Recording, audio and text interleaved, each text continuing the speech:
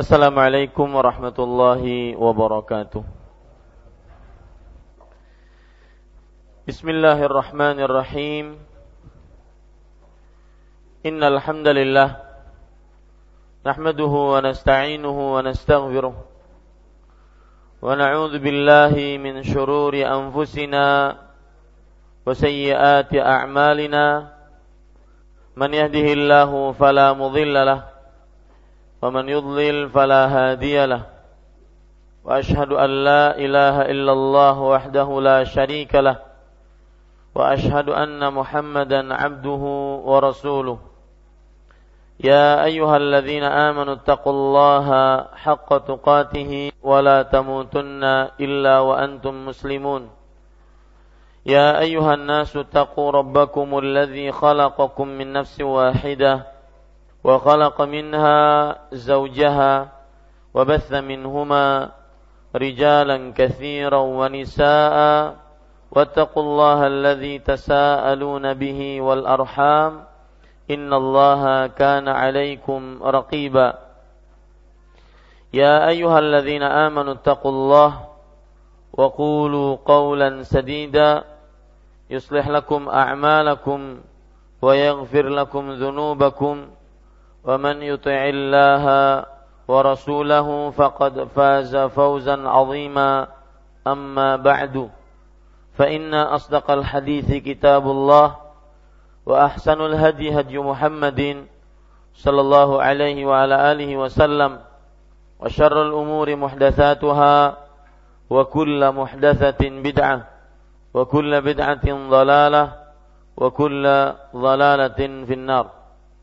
Alhamdulillah, kita bersyukur pada Allah Subhanahu wa taala pada hari ini malam Rabu 22 Rabiul Awal 1436 Hijriah kita duduk bersama untuk mengkaji kembali kitab Riyadhush Shalihin yang ditulis oleh Yahya Ibn Sharaf An-Nawawi atau yang dikenal dengan Al-Imam Al-Hafidh Yahya Ibn Sharaf An-Nawawi rahimahullahu ta'ala. Salawat dan salam semoga selalu Allah berikan kepada Nabi kita Muhammad sallallahu alaihi wa ala alihi wasallam, pada keluarga beliau, para sahabat, serta orang-orang yang mengikuti beliau sampai hari kiamat kelak. Dengan nama-nama Allah yang husna dan sifat-sifat yang ulia, kita berdoa, Allahumma inna nas'aluka ilman nafi'an wa rizqan tayyiban wa amalan mutaqabbala. Wahai Allah, sesungguhnya kami memohon kepada Engkau ilmu yang bermanfaat, rezeki yang baik, dan amal yang diterima. Amin ya rabbal alamin. Bapak, ibu, saudara-saudari yang dimuliakan oleh Allah, pada malam ini kita memulai Kitabul Adabit Ta'am. Kitabul Adabit Ta'am. Kitab artinya adalah sesuatu yang dikumpulkan, yang tertulis. Itu kitab. Makanya kitab makna lainnya adalah maktub, yaitu yang tertulis. Adab artinya adalah sesuatu yang baik berkenaan dengan tata cara. Sesuatu yang baik berkenaan dengan tata cara, itu adab. At-ta'am adalah makanan secara bahasa, dan Imam Ibn Utsaimin rahimahullahu ta'ala mengatakan at-ta'am adalah kullu ma ya'kulul insan wa yashrabuhu. Artinya setiap yang dimakan dan diminum oleh manusia ini adalah disebut dengan at-ta'am. Setiap yang dimakan dan diminum oleh manusia, ini adalah at-ta'am. Taib, Bapak Ibu saudara-saudari yang dimuliakan oleh Allah Subhanahu wa taala, berarti kita sekarang membicarakan hadis-hadis yang berupa adab, tata cara makan dan minum. Tata cara makan dan minum. Taib, bab yang ke-100, babut tasmiyati fi awwalihi walhamdi fi akhirihi. Bab mengucapkan basmalah, yaitu bismillah di awalnya dan mengucapkan alhamdulillah di akhirnya. Maksud dari bab ini adalah termasuk adab dalam makan dan minum, yaitu mengucapkan basmalah di awal makan dan mengucapkan alhamdulillah di akhir makan. Basmalah, wallahu a'lam, Bapak Ibu saudara-saudari yang dimuliakan oleh Allah, cukup mengucapkan bismillah saja. Dan sebagian ulama bahkan mengatakan jika ditambah Ar-Rahman Ar-Rahim tatkala mau memulai makan, maka ini termasuk perbuatan mengada-ngada atas nama Nabi Muhammad sallallahu alaihi wa ala alihi wasallam. Ini pendapat pertama, yaitu yang dimaksud dengan basmalah adalah cukup mengucapkan bismillah saja tanpa tambahan Ar-Rahman Ar-Rahim. Bahkan tidak sedikit sebagian ulama mengatakan jika ditambah sebelum makan mengucapkan bismillah dan ditambah Ar-Rahman Ar-Rahim menjadi bismillahirrahmanirrahim, maka ini adalah dianggap sesuatu yang mengada-ngada dalam agama Islam. Karena Bapak Ibu saudara-saudari, untuk makan sudah ada doanya yang dibaca oleh Rasul sallallahu alaihi wa ala alihi wasallam. Tetapi sebagian ulama lain mengatakan boleh ditambah dengan Ar-Rahman Ar-Rahim. Seperti Syekh Muhammad bin Utsaimin rahimahullah, beliau mengatakan wala haraja an yazidal insanu Ar-Rahman Ar-Rahim. Tidak berdosa seorang manusia menambah bismillah di belakangnya Ar-Rahman Ar-Rahim. Lianna hadzainil ismaini asnallahu bihima ala nafsihi fil Qur'anil Karim. Karena dua nama ini Ar-Rahman Ar-Rahim, Allah Subhanahu wa taala puji dengan dua nama ini dirinya di dalam Al-Qur'anul Karim. Jadi kata beliau, فَإِذَا قَالَ بِسْمِ اللَّهِ الرَّحْمَنِ الرَّحِيمِ فَلَا حَرَجَ وَإِنِ اقْتَصَرَ بِسْمِ اللَّهِ كَفَى. Jika orang mengucapkan sebelum minum Bismillahirrahmanirrahim, maka ini tidak berdosa. Jika hanya mencukupkan dengan Bismillah saja, maka ini pun sudah cukup. Tentunya ini berbeda dengan pendapat yang pertama yang saya sebutkan tadi, bahwa sebagian ulama hanya mencukupkan dengan bismillah dan menganggap tambahan Ar-Rahman Ar-Rahim ini adalah perbuatan yang mengada-ngada. Dan wallahu alam, saya lebih condong kepada pendapat yang pertama berdasarkan dalil. Karena Rasul sallallahu alaihi wasallam tidak pernah di dalam makan dan minum, sebelum makan dan minum, beliau mengajarkan kepada para sahabatnya, tidak ada satu hadis pun ditambah dengan Ar-Rahman Ar-Rahim. Cukup dengan bismillah. Tetapi sekali lagi, itu terjadi perbedaan pendapat di antara para ulama, dan saya lebih condong kepada mencukupkan dengan bismillah saja. Taib. Kalau sudah kita pahami, walhamdu fi akhirih, dan mengucapkan alhamdulillah setelah makan, di akhir makan. Kita baca hadisnya Hadis di buku saya 728. Di buku terjemahan yang merah-merah ini berapa? 728 juga. Ya, berarti sama. Taib, an Umar ibni Abi Salamah radhiyallahu anhuma qala li Rasulullah sallallahu alaihi wa ala alihi wasallam, sammillah wa kul biyaminik wa kul mimma yalik, muttafaqun alaih. Artinya dari Umar bin Abi Salamah radhiyallahu anhuma, beliau berkata, Rasulullah sallallahu alaihi wa alihi wasallam berkata kepadaku, ucapkanlah bismillah. Lihat di sini cuma memakai kata-kata bismillah tanpa ada ar-Rahman ar-Rahim. Wa kul biyaminik, makan dengan tangan kananmu. Wa kul mimma yalik, dan makanlah apa yang ada di depanmu. Muttafaqun alaih.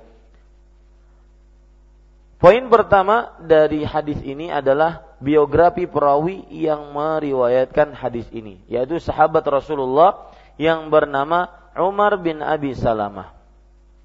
Umar bin Abi Salamah perlu diketahui, beliau termasuk sigharus sahabah, sahabat yang kecil tatkala Rasulullah sallallahu alaihi wasallam masih hidup.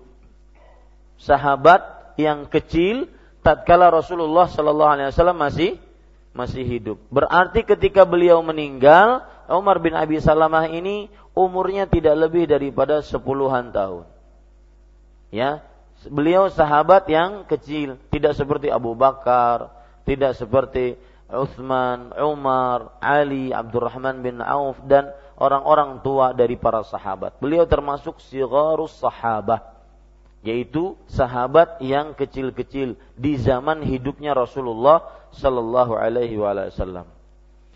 Itu sedikit tentang Umar bin Abi Salamah, dan ada pelajaran menarik dari Umar bin Abi Salamah, yaitu ini pelajaran bagi para orang tua bahwa hendaknya orang tua mendekatkan anak-anaknya kepada orang saleh dari mulai semenjak dini. Lihat, sebenarnya hadis ini 728 ini ada cerita di dalamnya. Jadi kalau kita baca riwayat panjangnya ada, yaitu beliau Umar bin Abi Salamah radhiyallahu anhu berkata, kuntu ghulaman fi hijri Rasulillah sallallahu alaihi wasallam. Aku ketika dalam keadaan masih berumur ghulam. Ghulam, ingat baik-baik dari saya. Ya, ghulam itu adalah seorang yang berumur dari mulai 0 sampai 10 tahun. Dalam bahasa Arab namanya ghulam. Ghulamun. Ya, ghulam pakai ghain. Seorang manusia yang berumur dari 0 sampai 10 itu namanya ghulam. Nah, beliau bercerita tentang diri beliau. Ketika aku masih berumur ghulam, entah itu 7 tahun, 5 tahun, ya, batita, balita, atau di bawah 10 tahun, duduk di pangkuan Rasulullah sallallahu alaihi wasallam radhiyallahu anhuma. Nah, ini menunjukkan bahwa dari mulai semenjak dini anak-anak kita dekatkan dengan orang-orang saleh. Ya.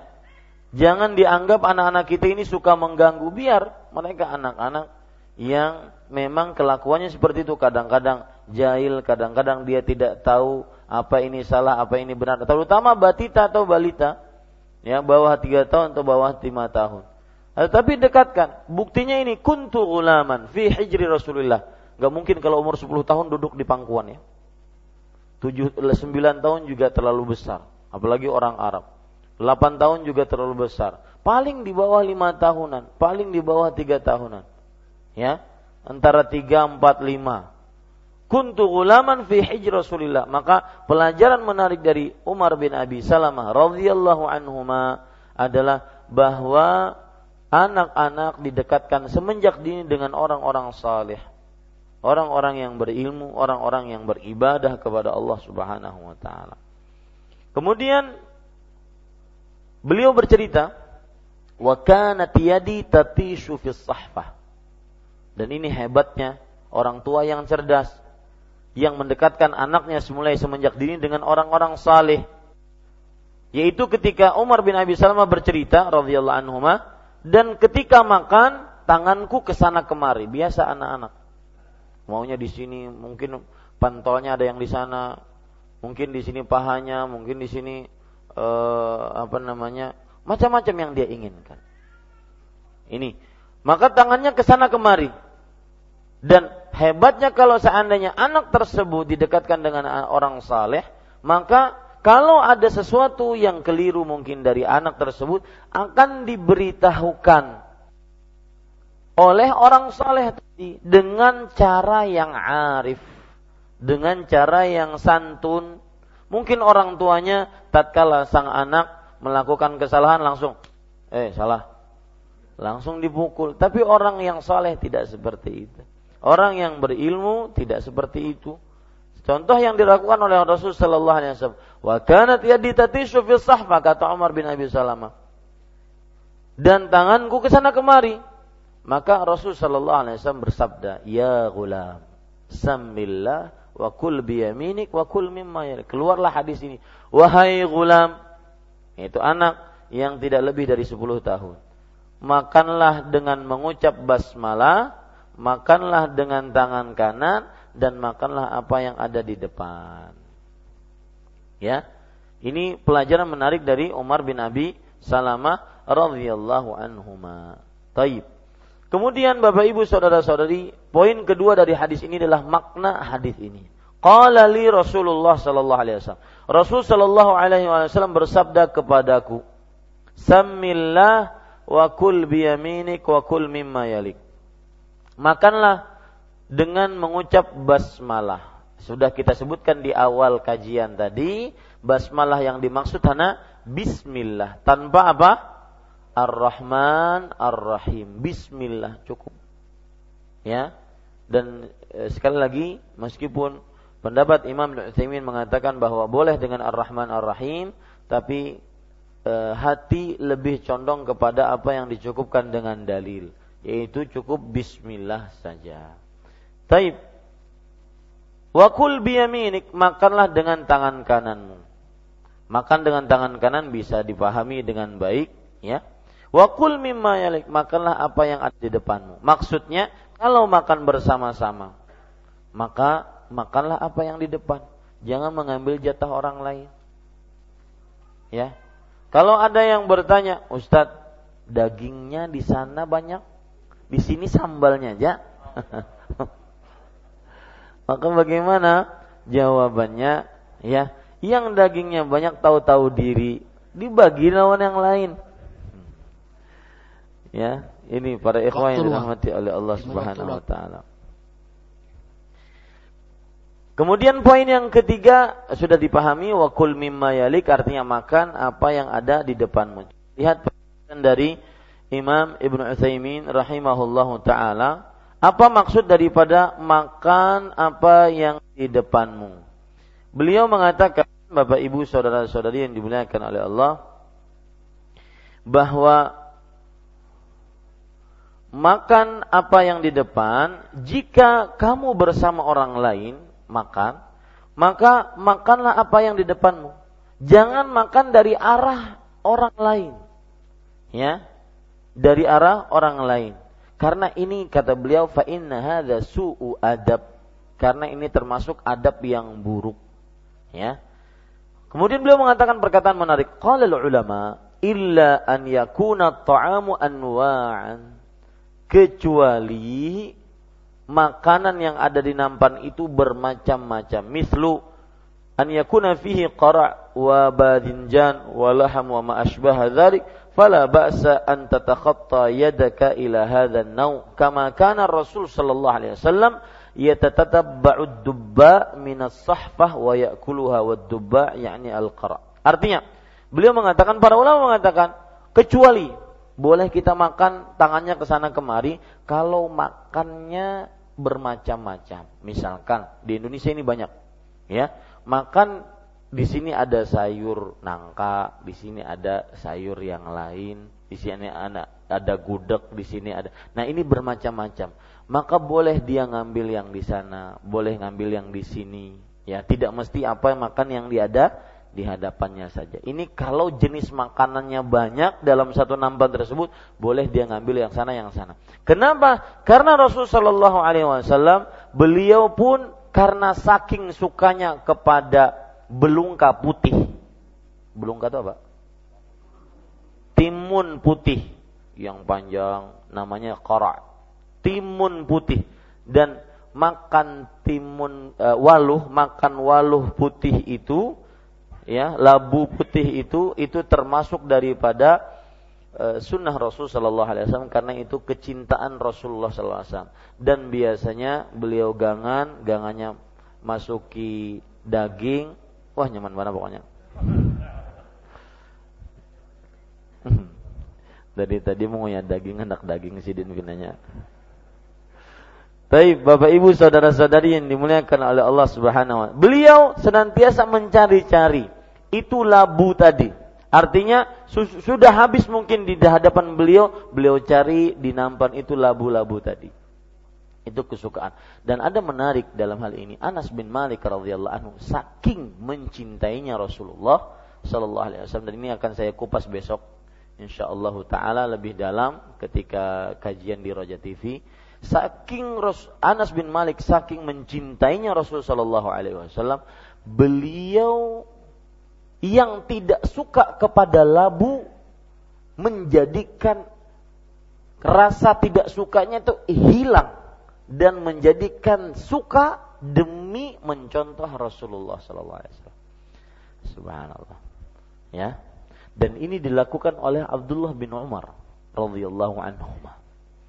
Demi mencintai Rasul sallallahu alaihi wasallam, beliau pernah singgah di sebuah pohon yang ketika Rasul sallallahu alaihi wasallam beliau ingat singgah di sebuah pohon tersebut.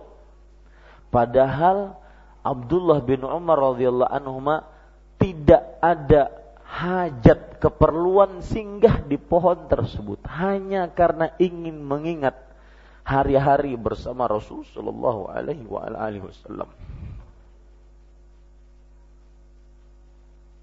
Mudah-mudahan kita dipertemukan oleh Rasul sallallahu alaihi wasallam. Ya, di dalam mungkin bisa dinamakan sebagai napak tilas, mencontoh atau menapaki jejak-jejak Rasulullah sallallahu alaihi wasallam. Maka amalkan ini. Ya. Apa yang menjadi kebiasaan Rasul sallallahu alaihi wasallam, menjadi kesukaan Rasul sallallahu alaihi wasallam, maka kita mencontohnya demi kecintaan, dan cinta Rasul sallallahu alaihi wasallam tidak ada lain kecuali surga.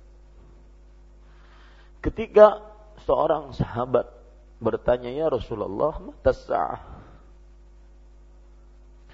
Wahai Rasul sallallahu alaihi wasallam, wahai Rasulullah sallallahu alaihi wasallam, kapan hari kiamat? Maka pertanyaan tersebut didiamkan oleh Rasul sallallahu alaihi wasallam. Kemudian suatu saat beliau mengatakan, "Manil ladzi sa'ala 'anis sa'ah?" Siapa yang bertanya tentang kapan dibangkitkannya hari kiamat? Kemudian orang tersebut menjawab, "Ha ana ya Rasulullah." Aku yang bertanya tentang hari kiamat, wahai Rasulullah. Kemudian Nabi Muhammad sallallahu alaihi wasallam bertanya, "Madza a'dadta laha?" Apa yang telah engkau siapkan untuk hari kiamat? Bertanya tentang hari kiamat, apa yang engkau telah persiapkan? Orang tersebut dengan lugasnya beliau menjawab, "La syai'." Tidak ada sesuatu wahai Rasul sallallahu alaihi wasallam aku siapkan. Illa anni uhibbullaha wa rasulah. Kecuali aku mencintai Allah dan Rasulnya. Maka Nabi Muhammad sallallahu alaihi wasallam menjawab, "Al-mar'u ma'a man ahab."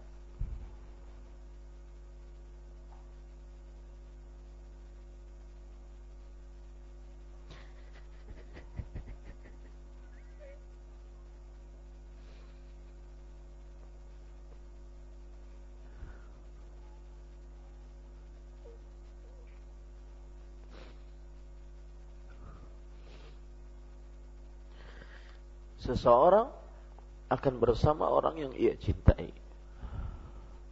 Dan kejadian-kejadian seperti ini banyak dari para sahabat. Saking cintanya mereka kepada Rasul sallallahu alaihi wasallam. Dan saking mereka tahunya tingginya cinta, tingginya kedudukan cinta kepada Rasul sallallahu alaihi wasallam.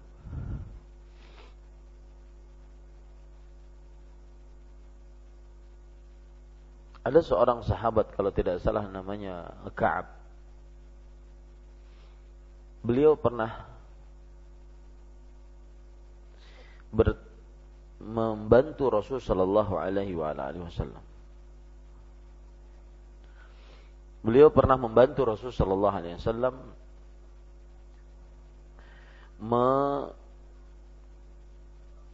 menyiapkan wudunya Rasul sallallahu alaihi wasallam. Jadi beliau ini tugasnya, kebiasaan adalah menyiapkan wudunya Rasulullah sallallahu alaihi wasallam. Siapa namanya? Ya, bukan. Maka kemudian Bapak Ibu saudara-saudari yang dimuliakan oleh Allah Subhanahu wa taala,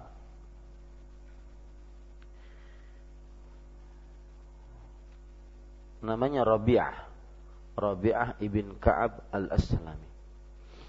Saya bacakan hadisnya. An Rabi'ah ibn Ka'ab al-Aslami radhiyallahu anhu qala. Ini riwayat juga menunjukkan bagaimana mereka cintanya kepada Rasul sallallahu alaihi wasallam. Wahai Rabi'ah bin Ka'ab al-Aslami. Rabi'ah bin Ka'ab al-Aslami bercerita, kuntu abitu ma'a Rasulillah sallallahu alaihi wasallam fa'atihi biwudu'ihi wa hajatihi. Aku pernah malam di sebuah tempat bersama Rasulullah sallallahu alaihi wasallam, maka aku persiapkan tempat wudu beliau dan juga segala keperluan beliau pada malam itu. Nabi Muhammad sallallahu alaihi wasallam sebagai orang yang sangat perhatian kepada orang yang menolongnya, dan semestinya seperti ini.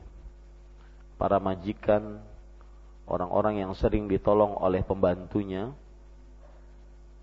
para bos, orang-orang yang sering ditolong oleh pegawainya, semestinya harus balas jasa meskipun kita menggaji mereka. Maka ini sifat Rasulullah sallallahu alaihi wasallam. Ketika melihat Rabi'ah bin Ka'ab al-Aslami radhiyallahu anhu menyiapkan wudu Rasulullah sallallahu alaihi wasallam, menyiapkan keperluan beliau pada malam hari, dan dahulu tidak seperti sekarang, tinggal buka keran, tinggal pencet lampu listrik, selesai. Enggak.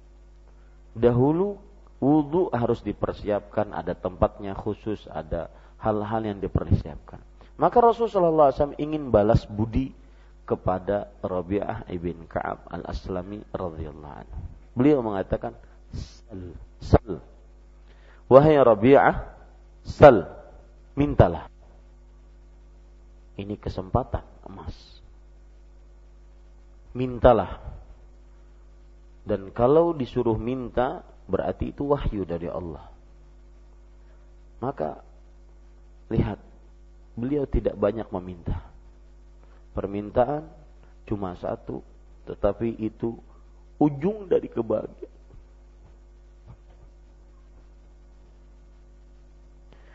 Ujung dari kebahagiaan dunia akhirat.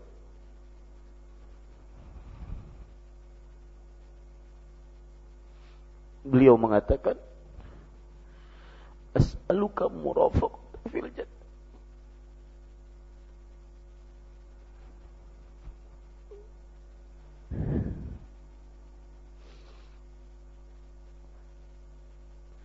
Aku memohon kepada engkau untuk bisa menemanimu juga di surga.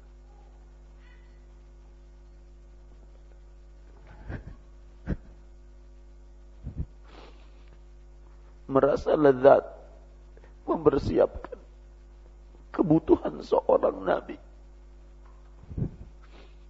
seorang manusia yang termulia yang pernah hidup di atas muka bumi. Merasa lezat mempersiapkan, merasa lezat membantu Rasulullah sallallahu alaihi wasallam. Maka beliau ingin itu pun berlanjut nanti di akhirat. As'aluka murafaqata fil jannah. Aku memohon kepada engkau untuk juga bisa menemani engkau di dalam surga. Rabi'ah bin Ka'ab al-Aslami radhiyallahu anhu tahu diri bahwa beliau tidak akan pernah sampai kepada kedudukan Rasul sallallahu alaihi wasallam. Maka ini pelajaran-pelajaran menarik dari para sahabat Rasul sallallahu alaihi wasallam yang senantiasa kita harus perhatikan. Intinya Bapak Ibu saudara-saudari yang dimuliakan oleh Allah Subhanahu wa taala, saya sampai cerita ke sini adalah bahwa waqul mimma yalik, makanlah apa yang ada di depanmu. Ada pengecualian. Kalau makanannya berjenis-jenis, maka silahkan, mungkin ada yang mau mencoba gangan asam, ada yang mencoba gangan asam daging, kemudian ini dan ini. Silahkan, sila mencoba yang lain-lain. Adapun kalau makanannya satu jenis, maka makanlah apa yang di depan saja. Dalilnya tadi Rasulullah SAW mencari-cari labu yang merupakan kesukaan beliau, dan kita sampai kepada para sahabat, cerita para sahabat tadi yang mereka mengikuti Rasulullah SAW karena cintanya mereka kepada Rasul sallallahu alaihi wasallam. Bapak Ibu saudara-saudari yang dimuliakan oleh Allah Subhanahu wa taala, hadis yang selanjutnya 729. Kita baca dulu hadis yang kedua ini, baru setelah itu kita ambil hukum dan pelajaran dari hadis tersebut. Wa an Aisyah radhiyallahu anha qalat qala Rasulullah sallallahu alaihi wa ala alihi wasallam idza akala ahadukum falyadhkur ismallahi ta'ala fa in nasiya an yudhkara ismallahi ta'ala fi awwalihi falyaqul bismillahi awwalahu wa akhirahu. Aisyah radhiyallahu anha berkata, Rasulullah sallallahu alaihi wa ala alihi wasallam bersabda, jika salah seorang dari kalian makan, maka ucapkanlah bismillahi ta'ala. Lihat, ini juga tanpa ar-Rahmanir Rahim. Mungkin saja Rasul sallallahu alaihi wasallam bisa saja menambahkan falyadhkur ismallahi rahmanir rahim, tapi cukup di sini falyadhkur ismallah, maka cukupkan dengan apa yang telah dicukupkan oleh Rasul sallallahu alaihi wasallam. Jika dia lupa, maka hendaklah dia menyebutkan bismillah di awalnya, dan jika dia lupa menyebutkan bismillah di awalnya, maka hendaklah dia mengucapkan bismillahi awwalahu wa akhirahu. Bismillahi awwalahu wa akhirahu. Ini kalau lupa. Baik. Poin pertama dari hadis 729 adalah Aisyah radhiyallahu anha. Ini juga sahabat yang sering kita lewati hadisnya, karena memang beliau adalah salah satu sahabat yang paling banyak meriwayatkan hadis Rasul sallallahu alaihi wasallam. Dan ini juga termasuk hasil dari orang tua yang cerdas, yaitu orang tua perempuan Abu Bakar As-Siddiq yang mengawinkan anak beliau dengan Rasulullah sallallahu alaihi wasallam. Maka seperti yang saya ucapkan, pelajaran dari biografi seorang Aisyah radhiyallahu anha, tidak mengapa anak orang tua yang mempunyai anak perempuan, terutama di zaman sekarang, untuk menawarkan anaknya kepada laki-laki yang dianggap saleh, yang dianggap beriman, berakhlak, ya. Tidak mengapa. Bukan itu merendahkan martabat keluarga, tidak. Lihat, itu yang dilakukan oleh Allah kepada Muhammad sallallahu alaihi wasallam. Bahwasanya Allah Subhanahu wa taala melalui mimpi memperlihatkan kepada Nabi Muhammad sallallahu alaihi wasallam gambar Khadijah atau potret seorang Khadijah. Betul seperti itu ceritanya? Seperti itu ceritanya. Sebelum Nabi Muhammad sallallahu alaihi wasallam menikahi Aisyah maksudnya. Aisyah. Ya, sebelum menikahi Aisyah, maka diperlihatkan bahwasanya inilah istrimu di fid dunya wal akhirah. Maka itu tertuju kepada Aisyah radhiyallahu anha. Maka tidak mengapa orang tua perempuan di zaman sekarang terutama, ya, untuk menawarkan kepada laki-laki yang baik akhlaknya, yang baik agama. Dan alhamdulillah terutama di masjid ini masih banyak yang menampung. Ya, baik yang masih perjaka atau yang menjadi duren, duda keren. Ya, masih banyak. Silahkan saja tawarkan anak-anak perempuannya. Ya. Kemudian Bapak Ibu saudara-saudari yang dimuliakan oleh Allah, pelajaran yang menarik dari Aisyah radhiyallahu anha juga terutama bagi ibu-ibu yang di belakang, bersabarlah dengan keadaan suami. Aisyah pernah bercerita radhiyallahu anha, berlalu dari kami bulan purnama, kemudian datang lagi bulan purnama, kemudian datang lagi bulan purnama, berarti 3 bulan purnama, sekitar 2 bulan setengah. Falam yuqadu narun fi buyuti azwajin Nabi sallallahu alaihi wasallam. Tidak ada api yang dinyalakan di rumah istri-istri Rasulullah sallallahu alaihi wasallam. Artinya tidak ada memasak 2 bulan setengah. Lalu kalian makan apa? Kata Urwah ibnu Zubair. Urwah keponakannya Aisyah. Kalian makan apa? Al-aswadan. Kami makan 2 hal yang hitam, air dan kurma. Ini menunjukkan kesabaran istri-istri Rasulullah SAW atas pemberian suaminya. Maka tatkala suami sudah berusaha, sudah memberikan nafkah, maka Allah mungkin menakdirkan untuk sang suami disempitkan rezekinya. Ya, keadaan ekonominya selalu turun ke bawah, bahkan mungkin nggak naik-naik terus di situ. Gajian salam tempel. Hari pertama, hari kedua, hari ketiga ngutang. Ya, maka sabarlah dengan keadaan suami. Asalkan suami bekerja harus sabar. Yang keliru adalah suaminya tidak usaha, ya, tidak memberikan nafkah. Ini yang keliru. Wallahu a'lam. Silakan azan dulu.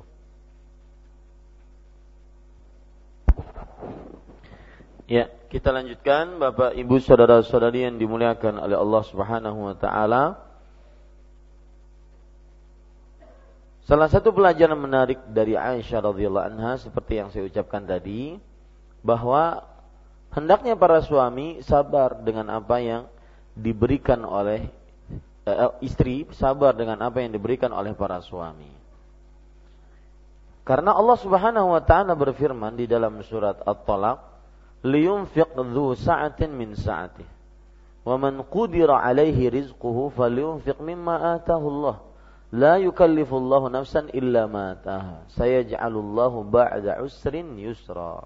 Artinya, hendaklah para suami menafkahi sesuai dengan kemampuannya. Barang siapa yang diluaskan rezekinya oleh Allah Subhanahu wa taala, maka hendaklah dia memberikan nafkah sesuai dengan apa yang Allah berikan kepadanya. Dan barang siapa yang disempitkan rezekinya, lihat ini untuk para istri, barang siapa yang disempitkan rezekinya, maka hendaklah dia memberikan nafkah sesuai dengan apa yang Allah berikan. Allah tidak membebani seseorang di luar kemampuannya. Menunjukkan bahwa sang istri ketika sudah diberikan nafkah oleh sang suami sesuai dengan kemampuan suami, maka hendaklah dia sabar, karena Allah tidak membebani di luar kemampuan manusia. Saya ja'alullahu ba'da usrin yusra. Maka Allah Subhanahu wa taala menjadikan setelah kesulitan ada kemudahan. Ini disebutkan oleh Allah dalam surat At-Talaq ayat 7. Kemudian Bapak Ibu saudara-saudari, kita masuk kepada poin kedua, makna hadis.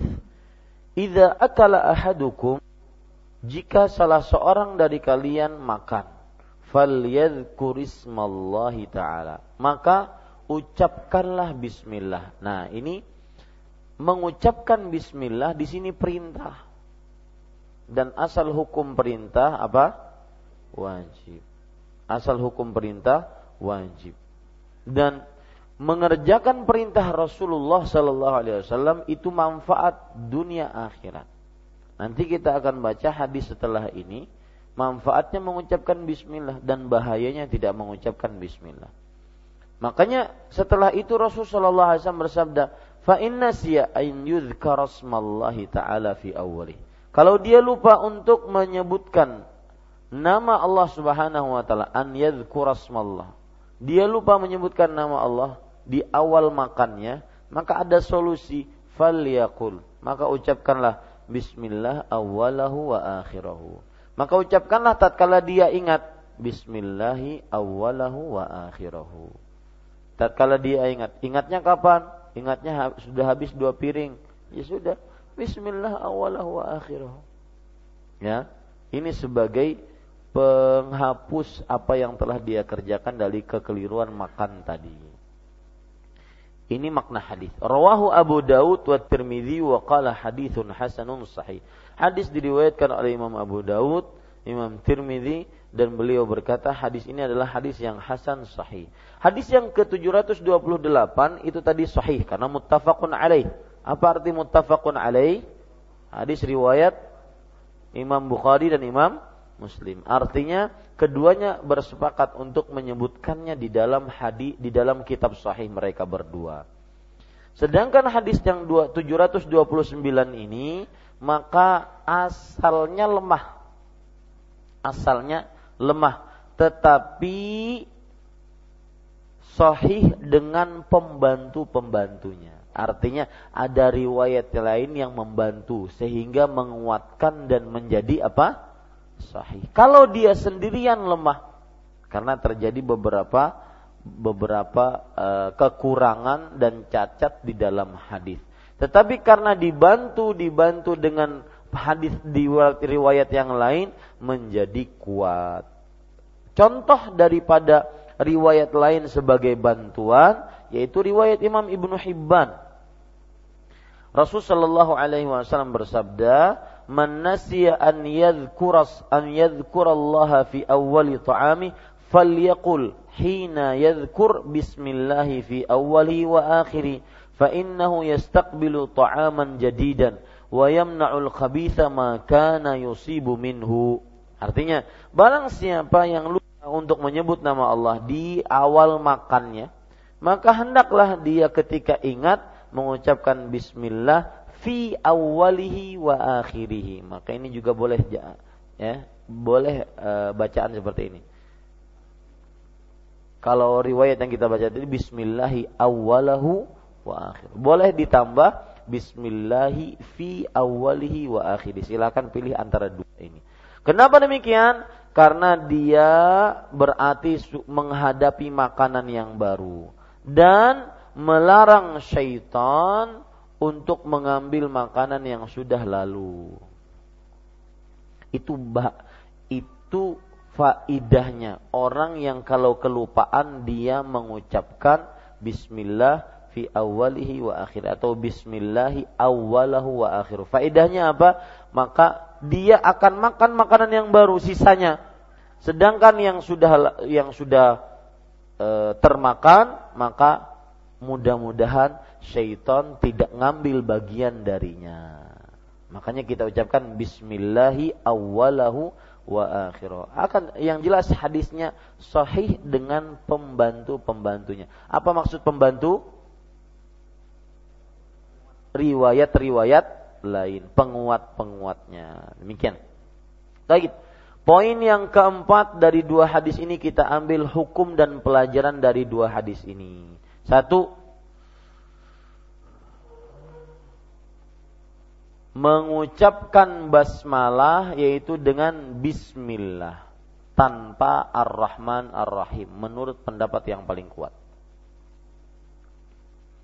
Mengucapkan basmalah yaitu bismillah tanpa ar-Rahman ar-Rahim menurut pendapat yang paling kuat. Saya sering mengatakan menurut pendapat yang paling kuat itu berarti apa? Itu berarti terjadi perbedaan pendapat. Taib. Kemudian pelajaran selanjutnya dari dua hadis ini, mengucapkan basmalah hanya di awal makan dan tidak diulang-ulang setiap kali suapan. Mengucapkan basmalah hanya di awal makan dan tidak diulang-ulang setiap kali suapan. Apa maksudnya, Pak? Jadi kapan kita mau makan, suapan pertama kali sebelumnya bismillah. Sudah cukup itu. Sampai berapa piring silakan. Ya. Kecuali kalau seandainya tidak perlu kita setiap kali suap bismillah. Suap lagi bismillah. Ini enggak perlu. Dan mengucapkan basmalah setiap kali suap, ini pendapatnya Al-Ghazali. Pendapatnya siapa? Al-Ghazali yang mempunyai kitab yang sangat masyhur di kalangan kaum muslim apa? Ihya Ulumuddin. Tetapi pendapat itu batil, ya. Pendapat itu batil. Yang benar adalah mengucapkan bismillah cuma di awal saja. Karena tidak ada nas dari Rasulullah SAW setiap kali suapan mengucapkan bismillah. Taib. Kemudian para ikhwan yang dirahmati oleh Allah Subhanahu wa taala, termasuk pelajaran yang kita bisa ambil dari hadis ini juga adalah manusia itu senantiasa sering lupa. Ini pelajarannya. Manusia itu senantiasa sering lupa. Maka salah satu kemurahan, kemudahan dan kesempurnaan Islam adalah ada bacaan bagi orang yang lupa. Ada bacaan bagi orang yang lupa. Kemudian ada orang bertanya, Pak, Ustadz, boleh enggak bacaan makan yang lupa ini kita kiaskan dengan bacaan waktu bergaul, hubungan badan? Kan pakai bismillah juga awalnya. Sidin kada ingat.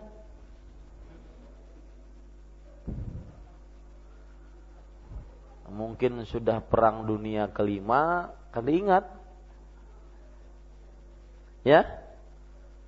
Ingatnya pas di pertengahan. Boleh enggak seperti makan? Paham lah maksud dulu? Ya. Kalau makan kan, kalau ingat di pertengahan, lupa bismillah di awal, dia mengucapkan bismillahi awalahu wa akhirahu. Atau mengucapkan bismillah fi awalihi wa akhirihi. Nah, doa berhubungan badan bagi para suami dan istri. Sang suami jika ingin menggauli istrinya, dia mengucapkan bismillah, Allahumma jannibna syaitan wa jannibish syaitana ma razaqtana. Orang ini lupa, boleh enggak dikiaskan dengan makan? Berarti kalau dikiaskan dengan makan gimana, Ustaz? Pas lupa di pertengahan, bismillahi awwalahu wa akhirahu di sini. Boleh enggak? Maka jawabannya bagus, saya suka ucapan wallahu alam. Itu nisful ilm. Itu adalah setengah ilmu. Kalau tidak tahu, Allahu alam. Selesai. Dan itu menurut pengalaman pribadi, Pak, itu adalah paling melegakan hati. Jawaban saya tidak tahu, itu paling lega sudah. Ya. Jangan dipaksa-paksa mun kada tahu. Apalagi kadang-kadang sebagian orang itu hendak benar bertitel ustaz tuh hendak benar. Ya, ini para ikhwah sekalian dirahmati oleh Allah Subhanahu wa taala. Ada orang penampilan seperti Habib. Kemudian dicium tangan bolak-balik. Sekalinya lain Allah. Baik, Bapak Ibu saudara-saudari yang dimuliakan oleh Allah. Perhatikan baik-baik. Kemudian ada pelajaran menarik ini. Ada cerita menarik juga. Dahulu waktu masih mondok di pondok pesantren tahfidz Quran, saya itu anggaplah sebagai kaki tangannya kiai, kemana-mana bersama kiai. Kiai ini waktu itu diundang dalam sebuah acara di lapangan besar, satu kudus mungkin datang. Kiai terkenal. Kita di belakangnya sebagai bodyguard kiai. Pas kiai turun dari mobil, beliau sudah dihadang oleh ribuan santri yang ingin bersalaman, cium tangan. Kita yang di belakang disalamin juga. Ya sudah, suruh aja. Nah, silahkan. Ya. Baik, Bapak Ibu saudara-saudari yang dimuliakan oleh Allah Subhanahu wa taala. Kita lanjutkan. Tadi tidak diperbolehkan kalau seorang berhubungan badan kemudian dia lupa dan di pertengahan dia ingat, tidak diperbolehkan dikiaskan dengan bacaan makan. Kenapa? La qiyasa fil ibadah. Tidak ada qiyas di dalam ibadah. Kalau ada, niscaya akan diberitahukan oleh siapa? Rasul sallallahu alaihi wasallam. Maka catat permasalahan itu. Silahkan catat sebagai pelajaran yang ketiga, yaitu apabila seorang lupa doa berhubungan badan, maka tidak dapat dikiaskan dengan lupa doa awal makan. Saya ulangi. Apabila seorang lupa doa berhubungan badan, maka tidak dapat dikiaskan dengan doa lupa di awal makan. Baik. Kemudian Bapak Ibu saudara-saudari yang dimuliakan oleh Allah Subhanahu wa taala, pelajaran selanjutnya yang kita bisa ambil dari hadis ini adalah mudahnya Islam. Kalau orang lupa, maka ada bacaan gantinya. Mudahnya Islam. Kalau orang lupa, ada bacaan gantinya. Baik, kita lanjutkan. Masih ada waktu. Kita lanjutkan hadis yang ke-730. Wa an Jabirin radhiyallahu anhu qala sami'tu Rasulullah sallallahu alaihi wa ala alihi wasallam yaqul idza dakhala ar-rajulu baitahu fa dzakara Allah ta'ala 'inda dukhulihi wa 'inda ta'amihi qala syaitanu li ashabihi la mabita lakum wa la 'asha'a wa idza dakhala falam yadhkurillaha ta'ala 'inda dukhulihi qala syaitan adraktumul mabita wa idza lam yadhkurillaha ta'ala 'inda ta'ami qala adraktumul mabita wal 'asha. Rawahu Muslim. Dari Jabir radhiyallahu anhu, beliau berkata, aku telah mendengar Rasul sallallahu alaihi wa ala alihi wasallam bersabda, jika seseorang masuk ke dalam rumahnya, di sini disebutkan laki-laki. Tapi penyebutan laki-laki ini sebenarnya bukan tujuan. Dalam artian baik laki-laki ataupun perempuan maka membaca ini. Penyebutan laki-laki ini bukan tujuan. Kan idza dakhala ar-rajulu baitahu, diterjemahkan dalam buku terjemahan apa? Jika seseorang. Nah, kalau terjemah letterlocknya jika seorang lelaki masuk rumahnya. Lelaki di sini tidak ada bukan tujuan untuknya, tetapi maksudnya adalah seseorang, baik laki-laki ataupun apa? Perempuan. Jika seseorang masuk ke dalam rumahnya di sini nya kembali kepada yang masuk, tetapi semua orang yang memasuki rumah semestinya dia baca ini. Semua orang yang memasuki rumah semestinya dia baca ini. Artinya bukan hanya rumahnya saja yang dia masuki. Rumah orang lain pun ketika dia masuk dia juga mengucapkan apa? Seperti ini, bismillah. Fa dzakarallaha ta'ala, lalu dia menyebut nama Allah. Inda dukhulihi wa inda ta'amihi, ketika masuk rumahnya dan ketika mau makan. Maka qala syaitanu li ashabi, syaitan berkata kepada para pengikutnya, para kawan-kawannya, la mabita lakum wala asya, tidak ada tempat bermalam bagi kalian dan tidak ada makan malam bagi kalian. Wa idza dakhala falam yadhkurillaha ta'ala inda dukhuli, dan jika ia masuk dan tidak menyebut nama Allah ketika masuknya, maka syaitan berkata adraktumul mabit, kalian mendapati tempat bermalam pada malam ini.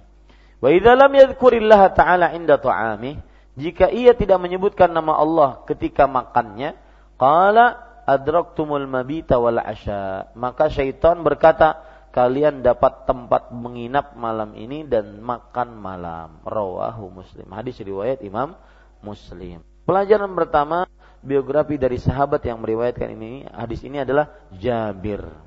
Jabir bin Abdullah, beliau adalah sahabat anak sahabat. Sahabat anak sahabat.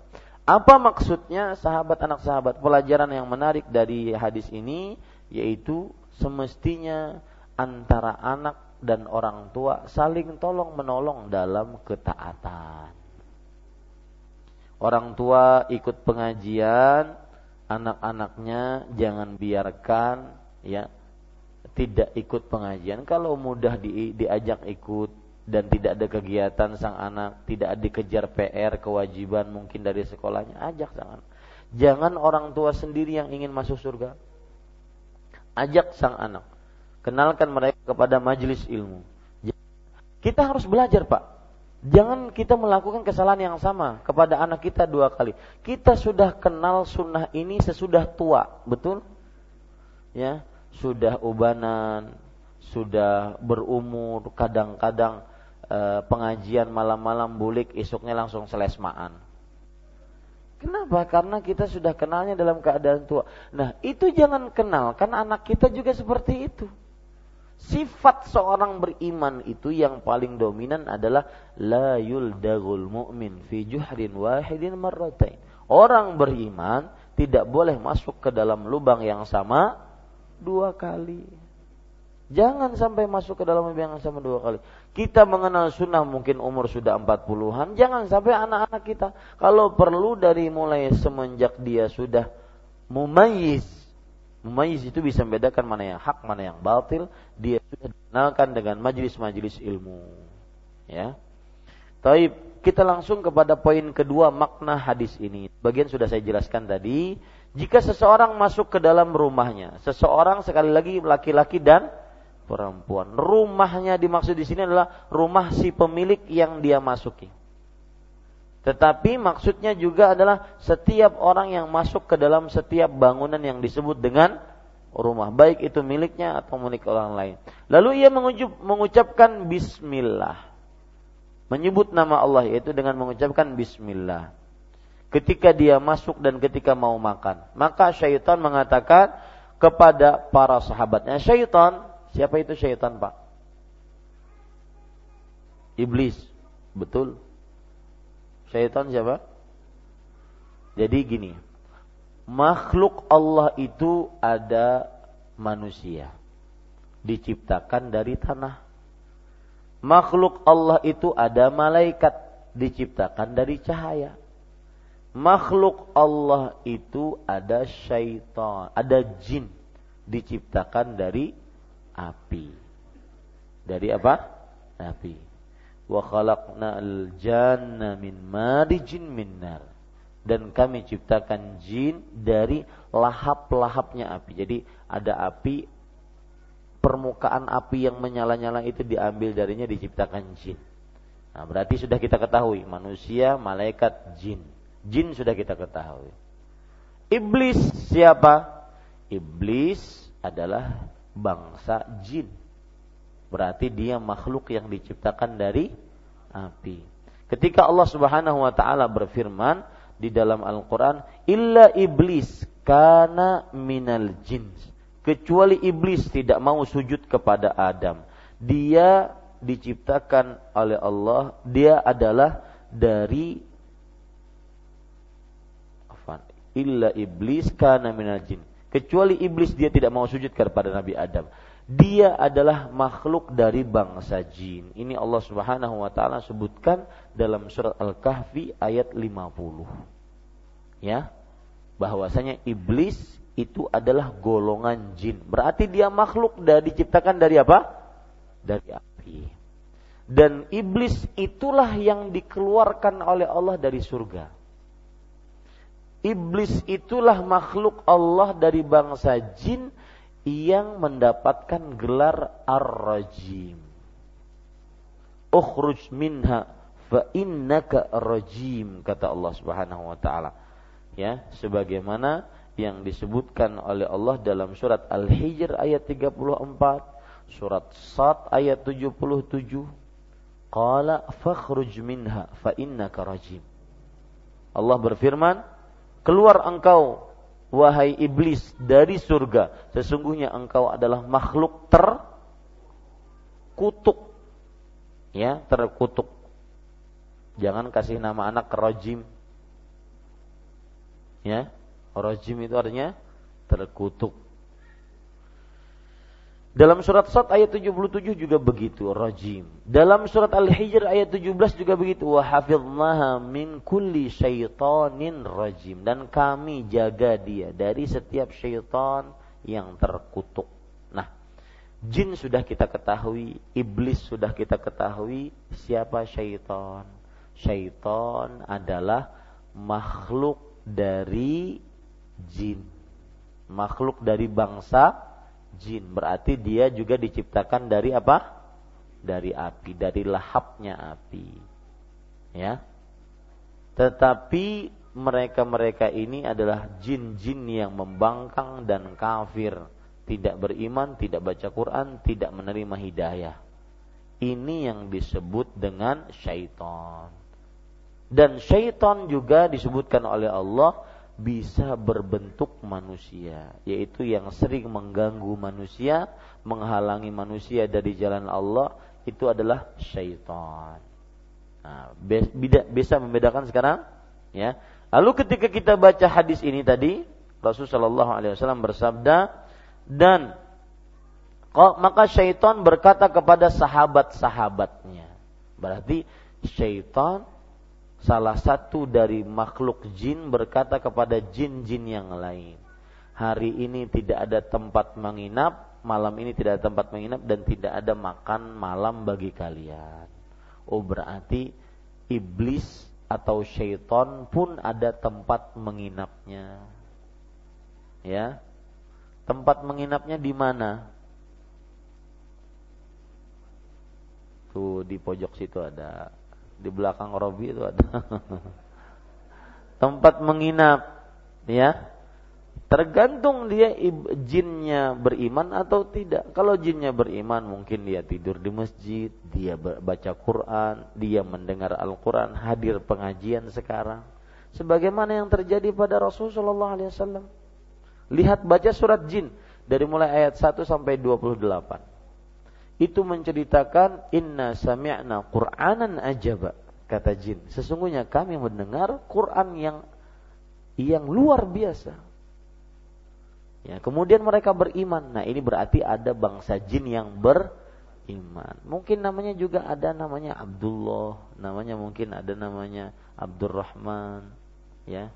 Mun anang kada tahu belum. Ya. Ini para ikhwan yang dirahmati oleh Allah Subhanahu wa taala. Kemudian, Bapak Ibu saudara-saudari, sedikit kita berbicara tentang lain dunia. Dunia lain, ya, tentang bukan masalah manusia. Kita berbicara luar dunia yang berdasarkan Al-Qur'an dan Sunnah. Tentang jin. Jin punya tempat yang paling disukai jin, pasar. Nih, yang suka ke pasar, hati-hati. Ustadz, pedagang gimana? Ya sudah, itu takdir fiat. Ya. Hadis Rasul sallallahu alaihi wasallam, beliau mengatakan tentang ke pasar, la yakunanna annakum awwala man dakhala suq wa akhira man kharaja minha.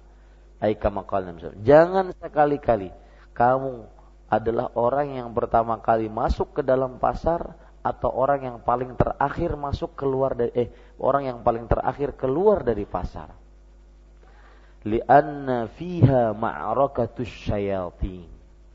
Karena di dalamnya adalah peperangan syaitan. Makanya dalam pasar itu ada orang mencuri, ada orang berkata kotor, ada orang bersaksi palsu, ada orang menipu, ya macam-macam. Ada orang kelahi, ada kemungkaran dan kekejian. Kemudian wa fiha yansibu rayatahu, dan di pasarlah syaitan menegakkan benderanya.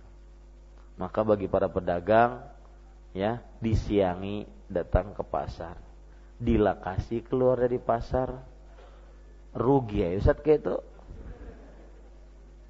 Ya. Ini para ikhwan yang dirahmati oleh Allah Subhanahu wa taala. Amalkan sunnah Rasul, insyaallah rezekinya berkah. Ya. Kemudian salah satu tempat jin juga hammam, kamar mandi. Makanya kita disunahkan ketika masuk ke kamar mandi, Allahumma inni a'udzubika minal khubuthi wal khaba'ith. Aku berlindung dari setan laki-laki dan setan perempuan. Tempat jin juga kuburan. Ya. Jadi tempat jin juga kuburan. Makanya kadang-kadang tempat-tempat yang saya sebutkan itu angker-angker. Angker itu apa? Menyeramkan dan dianggap tidak bisa dijamah oleh kasat mata karena dianggap berhantu. Nah, itu angker dalam Kamus Besar Bahasa Indonesia. Saya masih hafal karena nanti karena ada tayangan nanti tentang adakah tempat angker dalam Islam. Jadi para ikhwah sekalian dirahmati Allah, ada tempat-tempat yang memang dianggap angker, di antaranya rumah-rumah yang sudah tidak dihuni.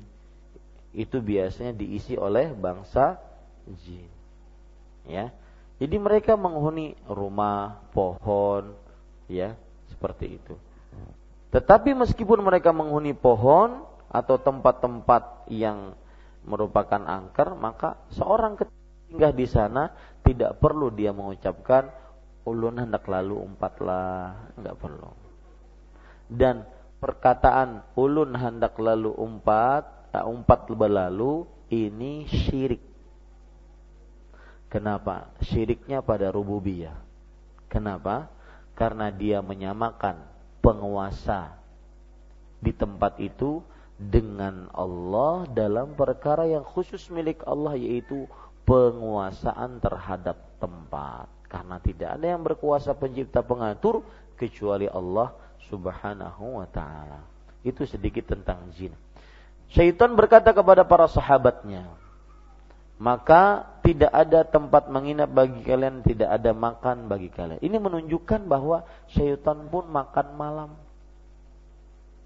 Ya, syaitan pun makan malam. Berarti yang makan tidak makan dengan bismillah, maka makan bersama syaitan. Nah, itu buruknya.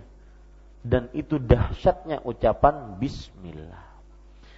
Wa idza dakhala, dan jika ia masuk lalu dia tidak menyebut nama Allah ketika masuknya, maka syaitan mengatakan, ini tempat kalian menginap malam ini. Ya. Dan salah satu tempat rumah syaitan atau tempat tinggal syaitan yang paling indah adalah rumah yang tidak pernah dibacai Al-Quran di dalamnya.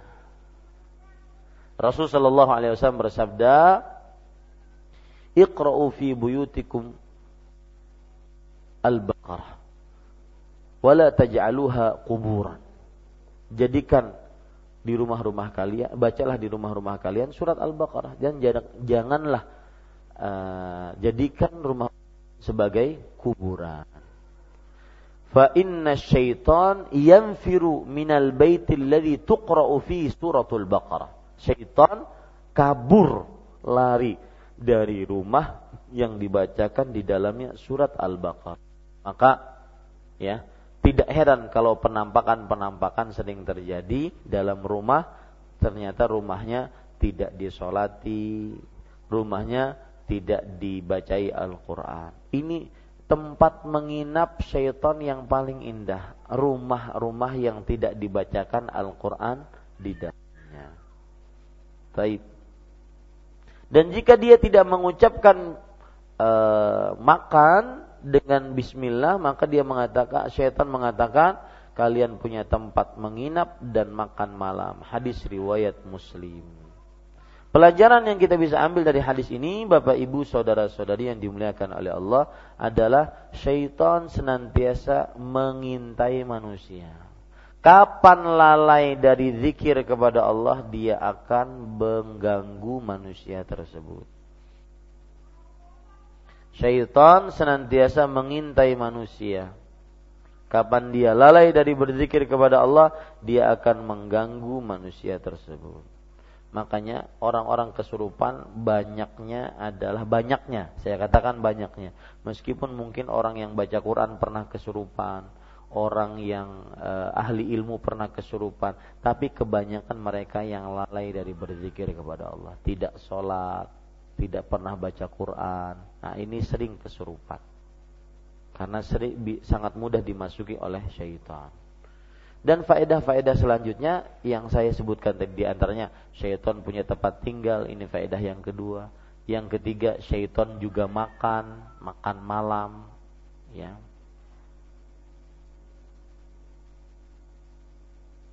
Kemudian faedah yang keempat adalah cara menangkal syaitan masuk ke rumah, di antaranya mengucapkan bismillah ketika memasuki rumah. Nah, ini yang bisa saya sampaikan. Masih ada waktu 10 menit. Silahkan jika ada yang ingin bertanya. Habis itu baru kita sholat. Nah, bagi bapak-bapak, ibu-ibu yang baru, untuk kami katakan yang belum pernah datang, baru sekali datang, kami katakan selamat datang di Masjid Imam Syafi'i.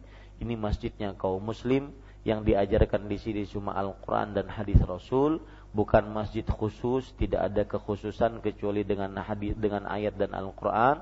Jadi silahkan datang, silahkan keluar, tidak ada pendaftaran, tidak ada pembayaran, tidak ada. Silahkan mau belajar, ya silahkan, yang hadir silahkan. Kemudian juga kami katakan kebiasaan di masjid ini untuk sholat isya diakhirkan. Setelah kajian semuanya, baru tenang kita sholat isya. Baru setelah itu kita selesai. Jadi jangan heran, ini sholat isyanya pebila aja. Nah, silahkan jika ada yang ingin bertanya. Ya Ustaz, dari BBM, dari Bapak Ahmad. Assalamualaikum Ustaz. Waalaikumsalam. Bagaimana hukum makan atau minum dalam kendaraan seperti sedang bersepeda atau kita sedang naik motor, sementara posisi kita sedang mengendarai kendaraan tersebut? Apakah diperbolehkan atau ada adab tertentu? Ya, ini pinanya lapar mana sih, Din? Ya, di sepeda makan, kemudian di sepeda motor makan, pina lapar mana itu? Maka jawabannya Bapak Ibu saudara-saudari, tidak mengapa, tetapi mengurangi muru'ah. Mengurangi apa? Wibawa, harkat, martabat. Tidak mengapa, asalkan dengan tangan kanan. Tapi susah juga dengan tangan kanan. Ya, gasnya di kanan ya Pak. Ya, makanya julung lapar banget binanya. Ya. Lebih baik dia makan yang ta'anni. Ada hadis Rasulullah SAW berkata kepada salah seorang sahabat, Inna fika khoslataini yuhibbuhumallah. Di dalam dirimu wahai si fulan ada 2 sifat yang Allah menyukai 2 sifat tersebut. Beliau mengatakan al-hilmu wat ta'anni. Al-hilmu wal anat. Hilm itu adalah sabar, tidak cepat membalas. Ya. Kemudian anat itu ta'anni, artinya tenang, tidak tergesa-gesa. Nah, orang makan di mana? Di kendaraan, sedangkan dia menyetir pada saat yang bersamaan, ini tergesa-gesa.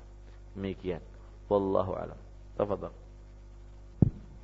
Assalamualaikum warahmatullahi wabarakatuh. Waalaikumsalam warahmatullahi wabarakatuh. Gini Ustaz, barangkali ini mohon maaf kalau pertanyaan saya ketinggalan karena saya tadi wudu. Pertanyaannya begini, setiap kita mau makan dan minum diwajibkan begitu barangkali membaca tasmiyah. Permasalahannya pada saat kita makan lalu kita minum, tapi minumnya enggak habis. Lalu makan lagi, apakah kita mau meneruskan minum itu kita membaca tasmiyah lagi? Makasih. Iya. Maka jawabannya tidak, karena satu kesatuan. Cukup di awalnya saja. Dan saya berterima kasih jazakumullah khairan atas pertanyaannya, karena ingat satu faedah yang belum mungkin tertulis, yaitu untuk hukum tasmiyah itu wajib dengan bismillah, dan juga makan tangan kanan juga wajib dengan bismillah. Kenapa dikatakan wajib? Bayangkan yang kelupaan saja harus ada penambalannya yang menunjukkan kewajiban. Makan dengan tangan kanan juga kewajiban. Barang siapa yang lupa makan dengan bismillah dan makan dengan tangan kanan maka berdosa. Demikian, wallahu a'lam. Ada yang lain? Ada di pojok, silakan. Kasih mic, Pak.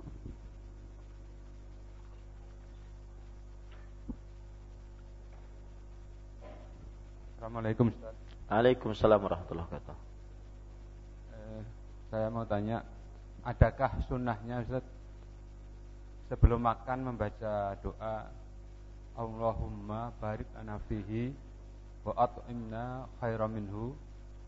Kemudian untuk minum susu itu saya pernah dengar itu Allahumma barik lana fihi wa zidna khairan minhu.